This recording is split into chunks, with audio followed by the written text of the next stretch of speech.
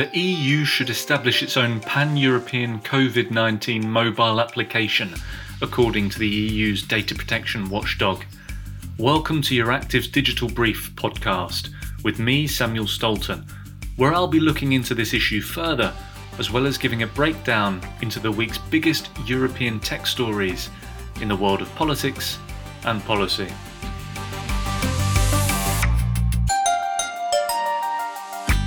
Well, good day from a very sunny Brussels, and it's slightly ironic that whenever the sun comes out in this city, we are all resigned to remaining indoors, but nonetheless the news never stops, and we have a very, very jam-packed issue for you today, starting with this story that the EDPS has recommended the EU develop its own pan-European COVID-19 application, following various initiatives rolled out by member states. This is what the European Data Protection Supervisor had to say at the beginning of this week.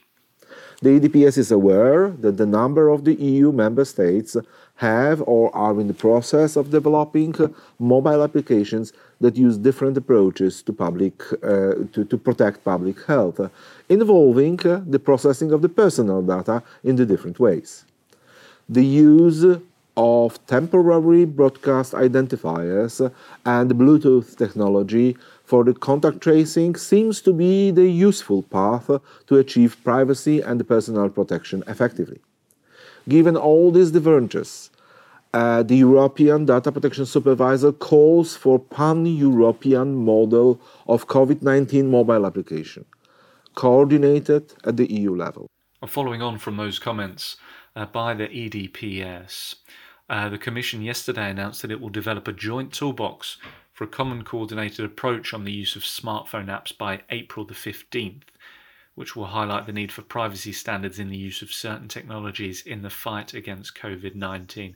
So perhaps at the moment it's a bit far-fetched to say that an EU-wide application is in the offing, but this process of developing a communication on common standards and a harmonised and coordinated approach to the use of certain applications could be, I'm just saying, the first step in a longer process whereby a unified, fully coordinated application is created at the EU level. So watch this space and see. Meanwhile, another story that we picked up on this week was a new report published by the EU Agency for Fundamental Rights, which brought to light certain disparities between EU data protection authorities with regards to the advice that they have given out amid the current public health crisis. So far, all member states of the EU have issued advice on the collection of personal data amid the coronavirus outbreak, but the agency believes there is a lack of harmonisation in the approach national DPAs have taken.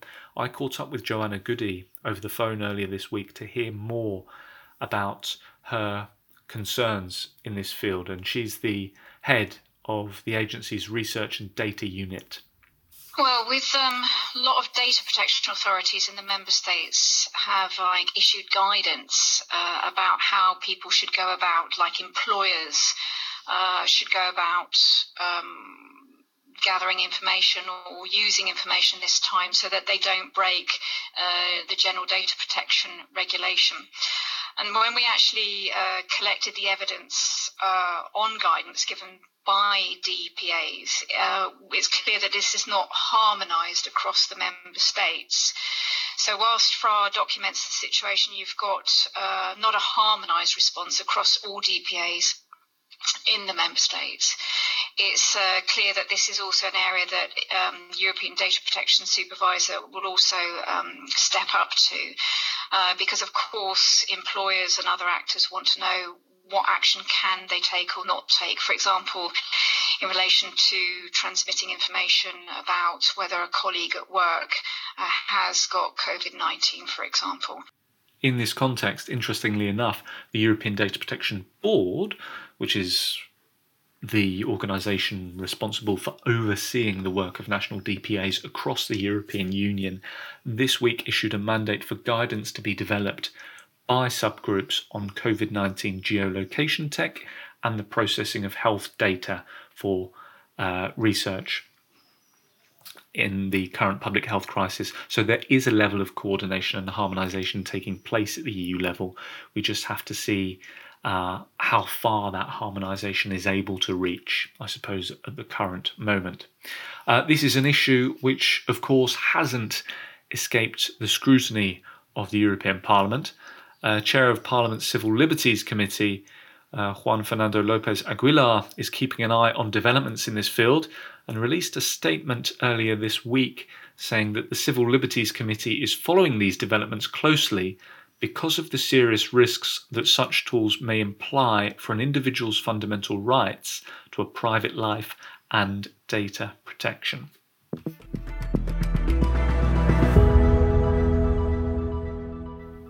Staying with data protection, the UK's Department for Digital Culture, Media and Sport this week announced a partnership with a contingency of the UK's leading video games firms to deliver in-game coronavirus warnings to players using geolocation technology to deliver stay-at-home save live messages to players across a range of titles including Candy Crush Saga and Dirt Rally 2.0.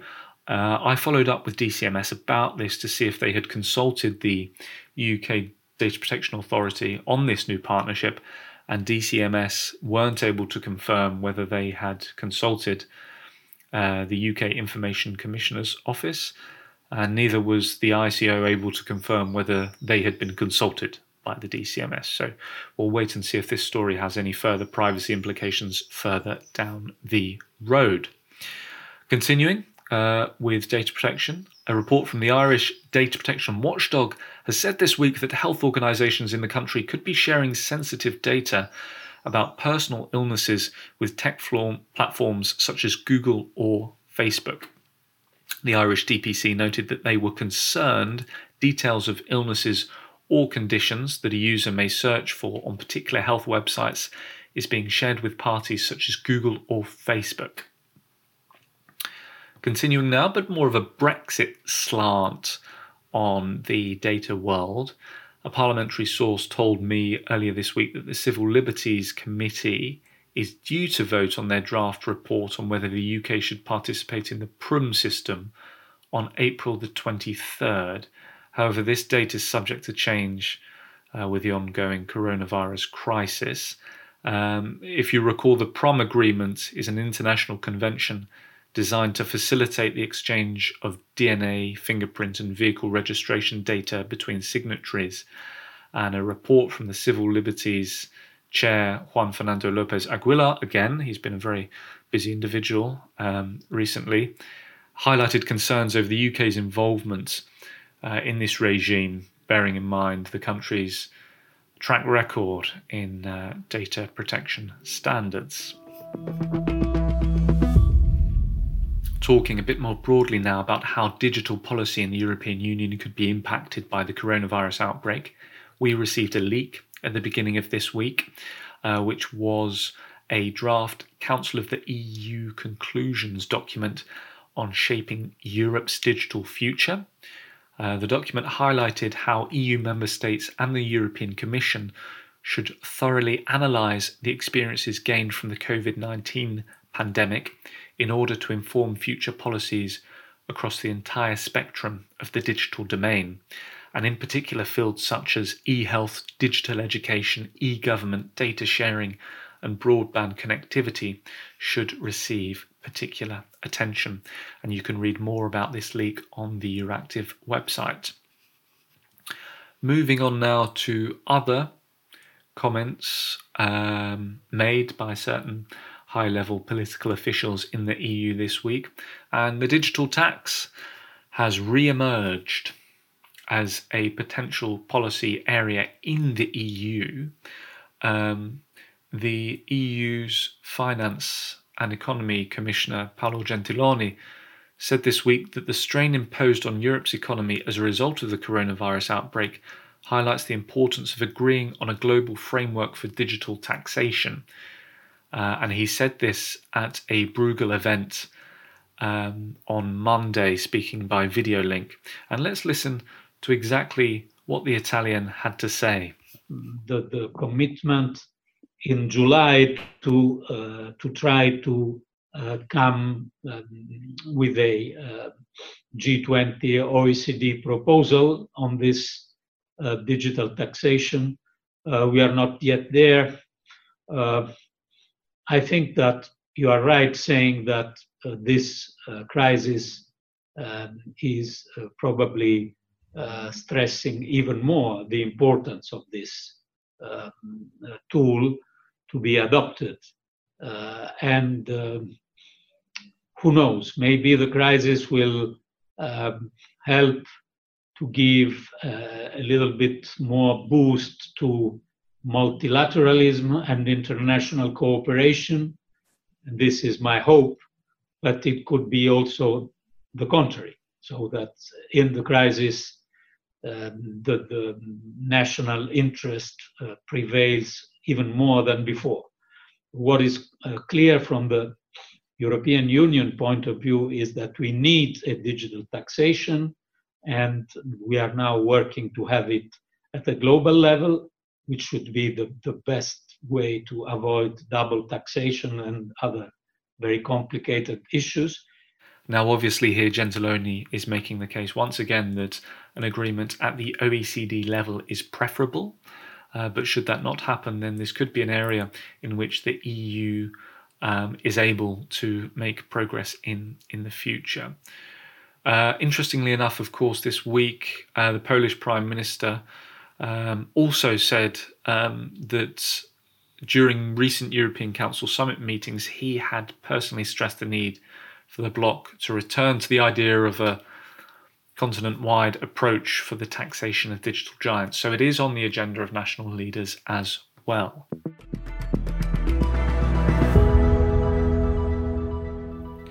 Moving on to artificial intelligence, and we have had a couple of Parliament opinions being submitted this week.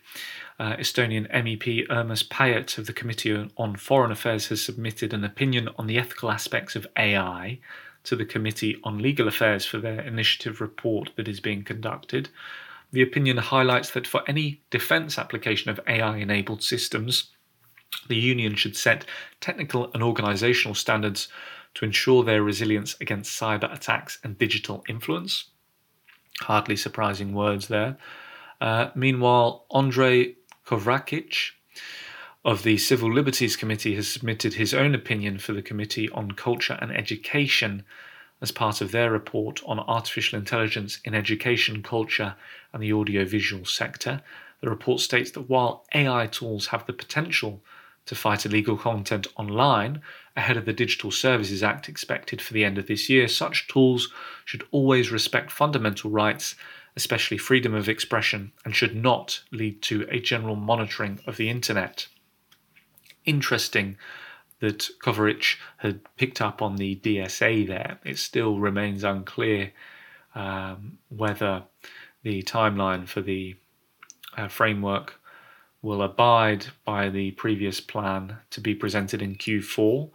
But staying with the subject more generally, today, the rights group European Digital Rights has released its first set of fundamental rights-based recommendations for the DSA. Those recommendations include making dominant platforms interoperable with other services, introducing proper safeguards, as well as due progress and genuine legal redress, and establishing national dispute settlement mechanisms. And Jan Penfrat, EDRI Senior Policy Advisor, said that an internet for the people is open, accountable and decentralized. It allows people to choose to communicate across digital silos, to control their data and to access justice when they feel their content has been wrongly taken down. Today's platform ecosystem, driven by targeted advertisement, however, does not serve people and does not protect their rights and freedoms. It mainly serves big tech companies' profits. And those were the words of Jan Penfrat at EDRI. Staying with the DSA, we've had a couple of Parliament opinions being submitted this week. IMCO have submitted their own draft opinion to the Committee on Legal Affairs for their initiative report on the DSA, and the Civil Liberties Committee has submitted their own opinion for the Internal Markets Initiative report, as has the Transport Committee. So a lot of opinions going on with regards to the DSA at the moment, but perhaps the most pressing question is when we can expect the timeline of this to continue, really. It's been put on the back foot, as has the public consultation on the plans, which was originally scheduled to be presented in March, and we're still waiting for an update on when that will begin. Moving on to 5G now, and a conspiracy theory that links 5G mobile telecommunications masts to the spread of the novel coronavirus is dangerous fake news and completely false, the UK government said on Saturday after masts in several parts of the country were torched. Interestingly enough, this comes at a time in which the UK government has launched a competition called 5G Create within the 5G Testbeds and Trials programme to offer up to £30 million of government funding to those aiming to explore and develop new use cases of 5G technical capabilities. Jumping across from 5G to cybersecurity now, and a report from Interpol has warned that healthcare authorities face a plethora of cybercrime threats amid the coronavirus outbreak. Meanwhile, in an interview with Euractiv's media partner EFE, the head of Interpol, Jürgen Stock, has urged the world's citizens to be vigilant and to protect themselves online, warning that cybercriminals are taking advantage of increased internet activity amid national lockdowns and the current climate of fear resulting from the pandemic.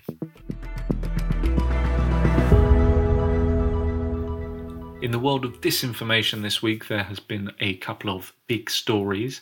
Facebook's WhatsApp tightened message forwarding limits on Tuesday, restricting users to sharing forwarded content one chat at a time after a jump in messages touting bogus medical advice since the start of the coronavirus crisis.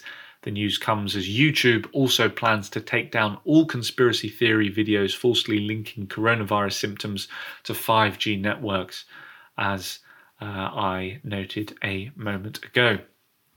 Interestingly enough, Facebook, if you hadn't noticed, earlier this week quietly released Tuned, a new messaging app designed for couples, which may or may not throw up some privacy stories in the future. Going forward, on my radar, next week, April the 14th, we have Didier Reynders, Commissioner for Justice, sitting in front of parliamentarians in the Internal Market Committee. He'll be conducting an exchange of views on certain issues related to the COVID-19 outbreak in respect of consumer protection. Meanwhile, Commissioner for the Internal Market, Thierry Breton, is due to appear in front of Transport Committee members on Tuesday, the 21st of April 2020. Thank you very much for tuning in to this week's Digital Brief. I hope you managed to enjoy the sun as much as you can do under the current circumstances at the moment. But you'll hear from me again next week.